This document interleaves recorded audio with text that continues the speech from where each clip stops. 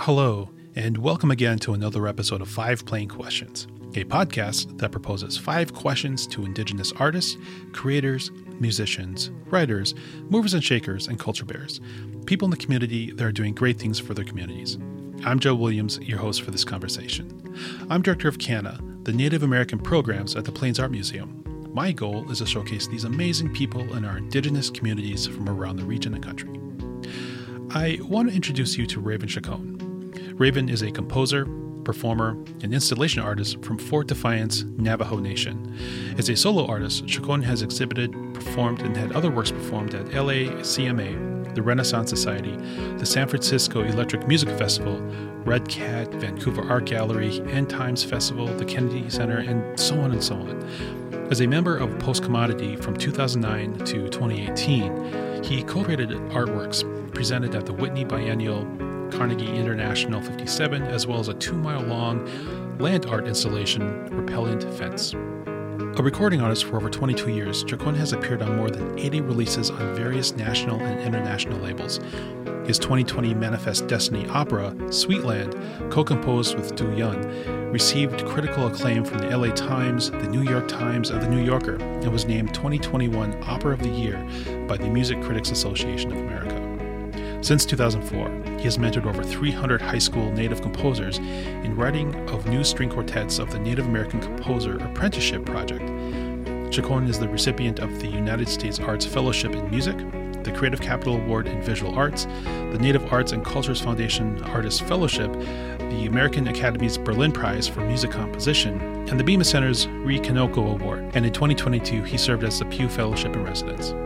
His solo artworks are in the collection of the Whitney Museum of American Art, the Smithsonian's American Art Museum, and the National Museum of the American Indian, the Los Angeles County Museum of Art, the Getty Research Institute, and the University of New Mexico Art Museum, and various private collections. Let's jump into this interview with Raven. Raven, thank you so much for joining us at 5 Plain Questions. It's really an honor to have you here. Thank you, Joe. Would you be able to introduce yourself? Tell us a little bit about your background, where you're from. My name is Raven Chacon. I'm a composer and artist. I'm talking to you right now from Albuquerque, New Mexico, which is where I've been based most of my life.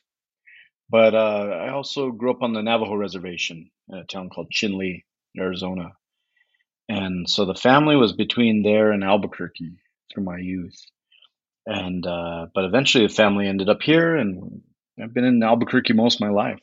Lived in Los Angeles for a little bit, and somewhere in there, I was, always on the road. What was so the work that you do? It's based both visually, but also in sound and music. Can you talk a little bit about your inspirations to the work that you've created? Yeah, I would say that it's entirely sound. All of it is meant to be sound and music.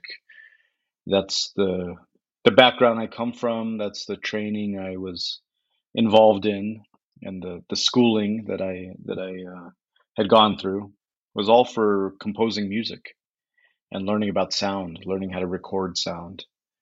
And somewhere in there, I started making work that didn't fit on a stage, and maybe didn't even fit on a score, and maybe even didn't fit on a recording. Used to put out CDs or records, even cassette tapes, and even that wasn't the correct medium for the work. So it started being that there were ways to exhibit this kind of work in more kind of visual art contexts, art exhibitions, or even other kinds of actions, more maybe performance or video. And but I think it always starts with an idea about sound, about making sound, playing music, and thinking about sound. Can you talk about your biggest influences, both growing up and today? Well, it was it wasn't that I had an influence and then I wanted to replicate it or anything like that. It was that I was completely maybe disappointed in the music I was hearing. You know, I appreciated playing music. I surrounded myself with people who played better than me. I played guitar and piano. This huge fascination with instruments. You know, all of the instruments you find in the classical genre. You know, the Western classical genre, which of course come from other places. They come from Asia and they come from Africa. They come from all over the world. But the way that they've been developed in the genre of classical music was something that was surely an influence and something that I wanted to work with. So to find music that use those tools as their generator for sound uh, was an influence. But I didn't have access, you know, in kind of rural New Mexico and Arizona, um, to a lot of what we would call experimental music, let's say. And you know, there was a lot of other kinds of musical influences: rock music, metal, thrash metal music. I played in a mariachi group for a while. I also played in a group with traditional Pueblo and Navajo singers. So any opportunity I could find to play music, I would take it. But for my own music, I think I was not hearing what I wanted to hear. So it really came out of that, just wanting to make sound and hear something that I'd never heard before. How have you developed your career, both in college, post college? It was told to me somewhere that you know, I should go to, if I wanted to be a serious musician, I should study music in the university, and so that's what I did. I went and got a degree in music composition, you know, an undergrad degree at the University of New Mexico, and that was, I mean, I appreciated that because that did give me this foundation for understanding things like orchestration and the canon of Western classical music, and like I was saying before, recording techniques, and also was that was the first time maybe being exposed to you know, the music that was happening in the 20th century, the experiments with electronics, with, you know, atonality, and um, but still, I think I wasn't in an environment that uh, showed me that there was a potential to do this as a career. You know, at best, maybe one got a degree and then went and taught this stuff to others, and that was not what I was wanting to do either. And so it took some time. It took me realizing, you know, this I wasn't going to find this community or this this kind of artwork in New Mexico at the time. This was in the year 2000, 2001. And so that's when I went to Los Angeles and studied at Cal Arts with some phenomenal composers who were becoming heroes of mine. I mean, I can't say that they were heroes of mine as a youth or anything, but people like James Tenney, Wadada Leo Smith, composers who were, you know, um, completely radical and groundbreaking in what they do, and having the opportunity to not only study with them but be surrounded with other musicians and composers and artists. And a place like Cal Arts is interesting because you're in this building that actually doesn't have that many windows and goes about 6 stories under the ground, and everybody's in there together. You know, dancers, filmmakers, visual artists, sculptors, composers. Anybody who's interested in art is all in this building together. There's huge potential to collaborate and see a lot of work. And after that, I still, you know, I got an MFA, but I still didn't really know, like, you know, people could do this kind of thing. And that was when I decided to start playing a lot of music, you know, of my own music, which is kind of noise, and had found some other collaborators in Los Angeles, and we would go and tour the United States together in the car. You know, put our custom built instruments and custom built microphones and load up in the car and go driving all across the country, and playing, for 5 people in every town we encounter. And you start to develop your own sound, but you also get to meet others who are doing this kind of thing, who are fans of this kind of music. It's very kind of noise, abrasive, not mainstream at all sound. And so I did that for years, and I was doing other kinds of work on the side too. I mean, I've always composed music on, the dots on paper, writing for classical musicians, and I was also getting commissions at that time. So this is a whole separate tract of work, that I was doing with that would be more in the kind of chamber music genre. And also, like I was saying, I had ideas for works that didn't fit in either. They were maybe ideas for sound installations or video works. And so it was around the time, maybe it was 2008, I was asked to join this collective Post Commodity that was just forming. And they asked me to found the group with them, and I actually couldn't do that because I was on a panel that was awarding them a grant for their first project. So so I said, I can't do the first project with you, but let's get back after you're done with that one. And so it was the second project they did. I believe it was their second, where we cut the hole out of the floor in a museum to expose the earth underneath. And part of the idea there, as we were working on this, would be to amplify the ground. So I have a microphone hanging from the ceiling that would pick up whatever we thought the earth was saying to us. And this is an idea that's been a part of my work, I think, 10 years previous, making field recordings of quiet places on the Navajo reservation in New Mexico and amplifying those, to their maximum. And so that joining that group and working with that group, I think that was for me a learning trajectory in understanding how the art world works. What budgets can be like, what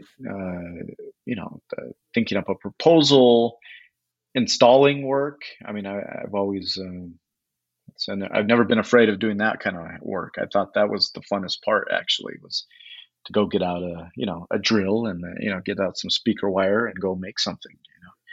And so those three I think areas of what I do all came together in some way, but also they continue to stay their own kind of separate line of work that I do.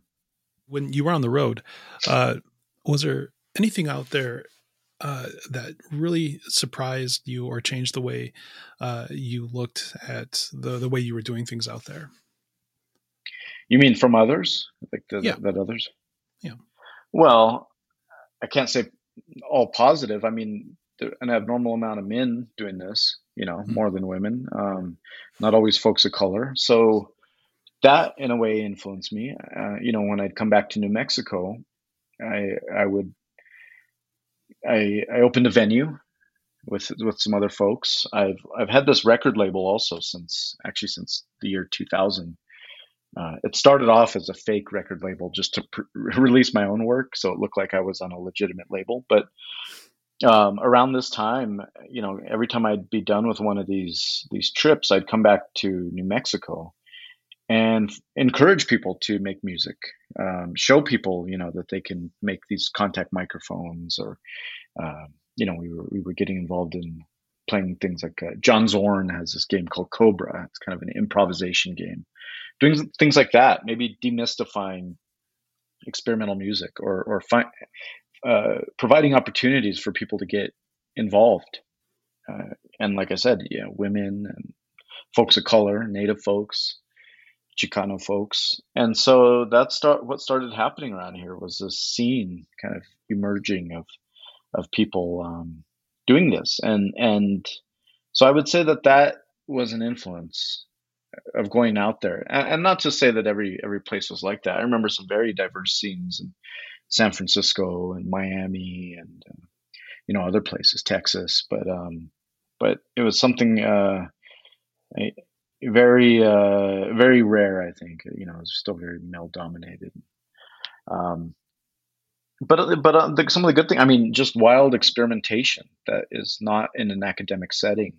Uh, People building their own instruments, making building costumes. Every style, every little city was different, and a lot of reciprocation. When those folks would be on tour, I'd host them in Albuquerque, and starting to just appreciate this genre, and it's existed, I mean, for a long time. It's just I finally found the people that I that I think I make music that similar to. Uh, the next question is about opportunities. How I think when earlier in our careers when we're younger, we seek opportunities. We hunt for those, and as we move along, those opportunities eventually come to seek us. And so, I was wondering if you could talk a little bit about that. How maybe those have changed over the years.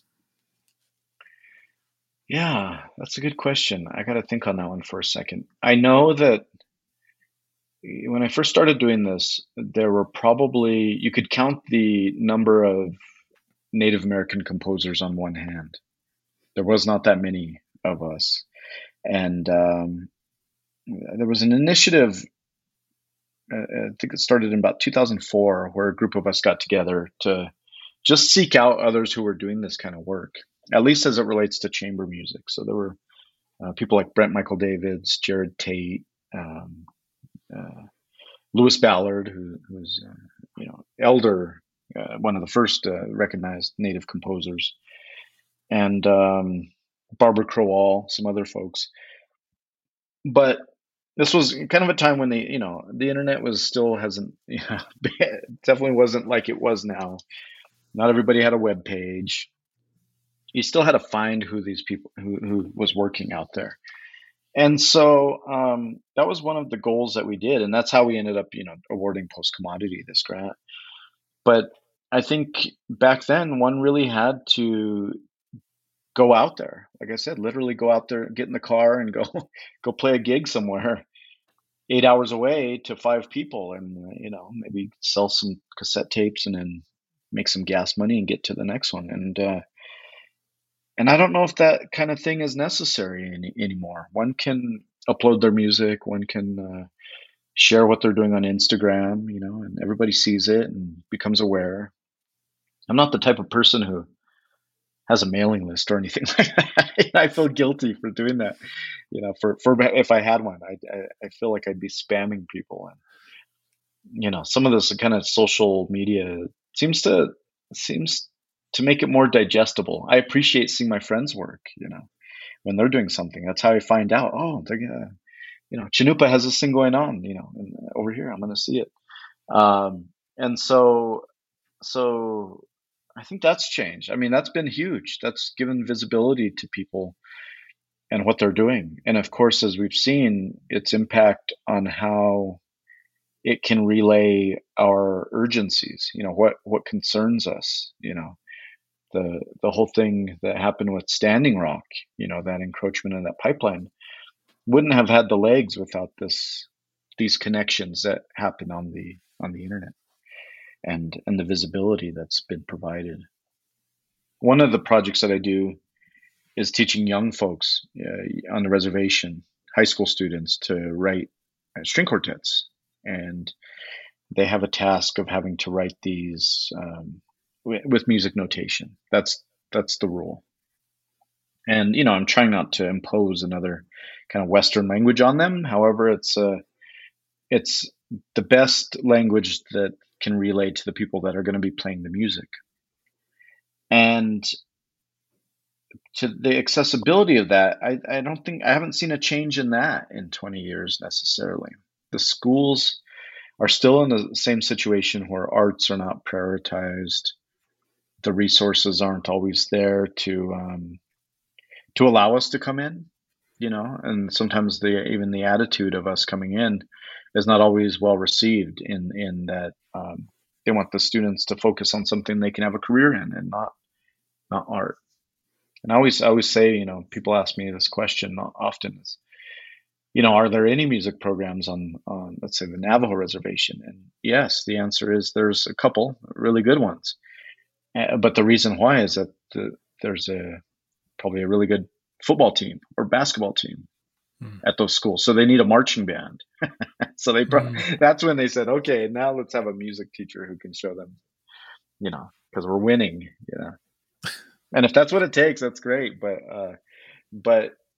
unfortunately, I haven't seen a lot of accessibility there, a lot of opportunities. And that's why I continue to do what I do is, at least I can get in there and teach them. And I'll continue to do that until I can't anymore.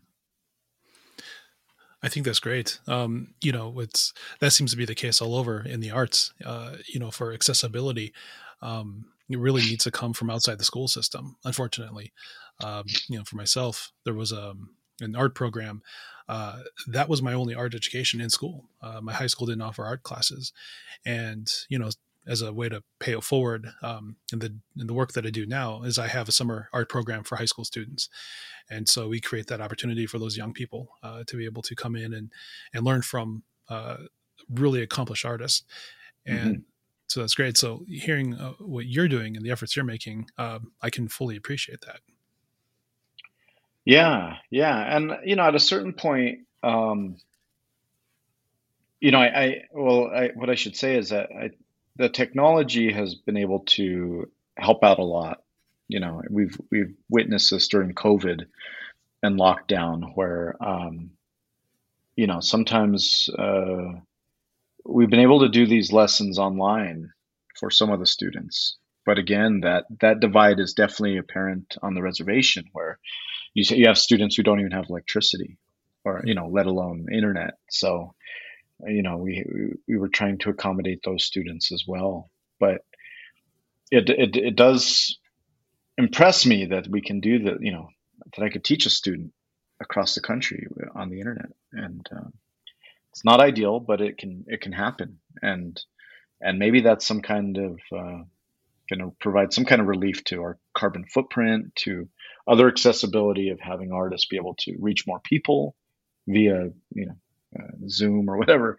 I'm not going to advertise Zoom or any company, but right. let's say the streaming art talks and podcasts, all of this, it's wonderful to be able to learn about who's making work out there and see an artist talk.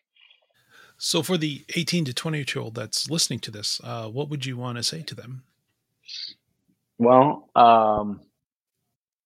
if you're an artist, I actually cannot give any good advice to those artists. Let me say that over. I'll start with, if you're a musician, any advice would be to do like I did. And if you make music, you can't just wait around and expect somebody to hear it. You can upload things onto the internet and so forth, like I said before, and people will hear that. But I think at a certain point, you have to go out there and perform the music and not be afraid to, like I said, play for two people that show up.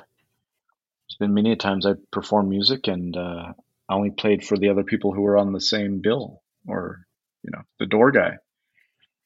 And you just do that over and over and over. And hopefully you develop your own identity as a musician.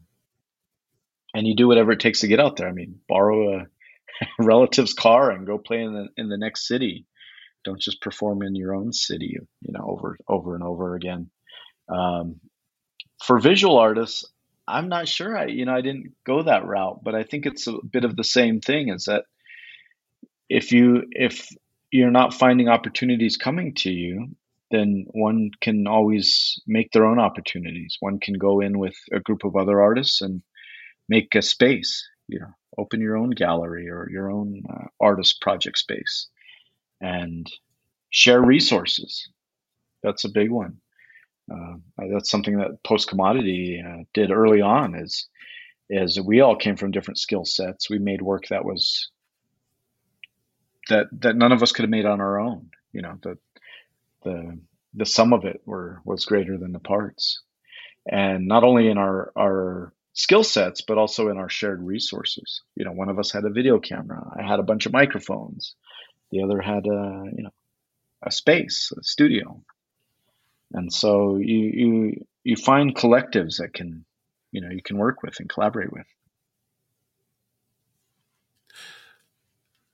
One thing I've learned through starting this podcast was really discovering the community of artists getting together and creating collectives like this. The Urban Five out of Oklahoma, Post Commodity, and there's so many others. But it's always exciting to hear groups getting together and working together. Even the comedians, like the 1491s, and the group that, they're all getting together and creating TV shows now, creating opportunities in entertainment that wasn't available for us 15, even 10 years ago. Oh yeah. So I think there's strength in numbers in that sense, where we come together and work collectively for the greater good. Yeah. There's some other newer ones too. There's a collective called New Red Order, which is another Indigenous arts collective. I like to think they're the ones taking over from where Post Commodity left off.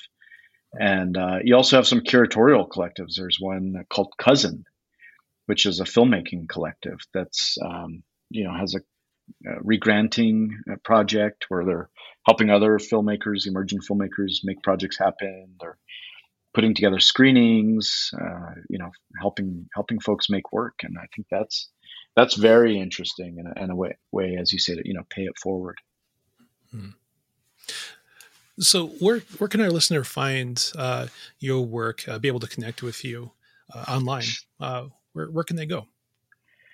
I have several Bandcamp pages up. I've always been funny about organizing these things. Well, I have a website, spiderwebsinthesky.com.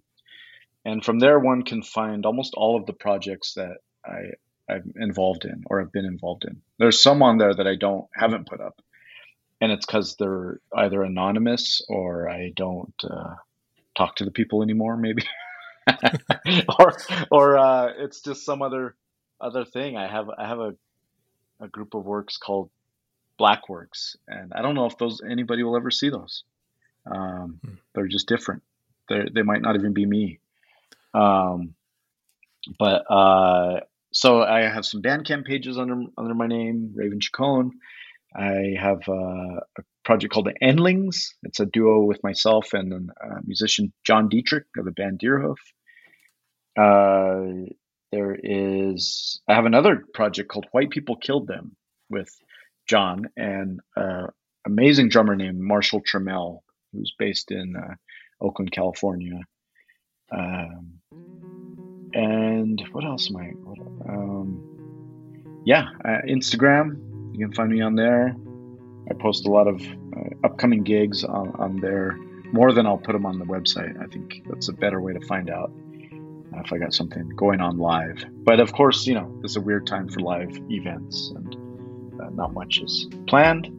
I do have, as of on this Saturday, I don't know when this will air, but this Saturday I'm playing a concert with Chinupa, Hans Galuger, at the Albuquerque Museum. Okay. So Chinupa wouldn't consider himself a musician, but he has made some instruments we're going to play. Thank you so much for this. This was really great having you on here. I'll put links in the show notes to your website and to your IG page and all that, and so people can connect with you there. Cool. Thank you, Joe. And that does it for this episode of 5 Plain Questions. I want to thank Raven again for his time and sharing his story with us. What is so great about having an artist like Raven on is that he demonstrates that you don't have to be strictly a visual artist or a musician per se when being creative, he combines the concepts of the two and creates something so unique and so really incomparable, one in Indian country, but across the U.S. too. He's so unique in what he does and so thoughtful, and I really enjoyed this conversation with him. But I think combined with all of that is his efforts to collaborate with other artists, which I think is an amazing example for many to follow. His ability to move within groups, to share space and creativity with groups, and doing it in good faith is so important and so inspiring.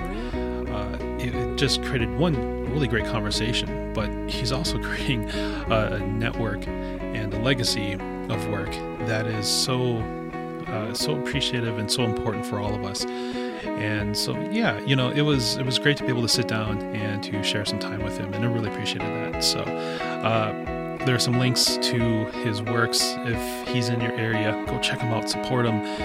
He's an amazing individual. I look forward to connecting with him down the road here when I'm able to get down south, or if he manages to find himself up in Fargo, that'd be great too, to be able to link up with him and see what he's doing. So I look forward to that. So Raven, thank you so much.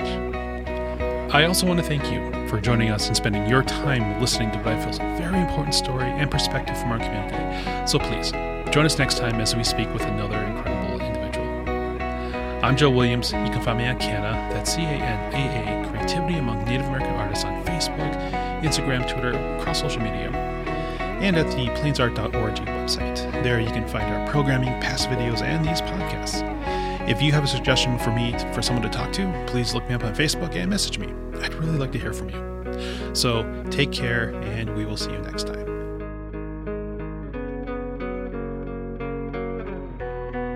This has been an 11 Warrior Arts production.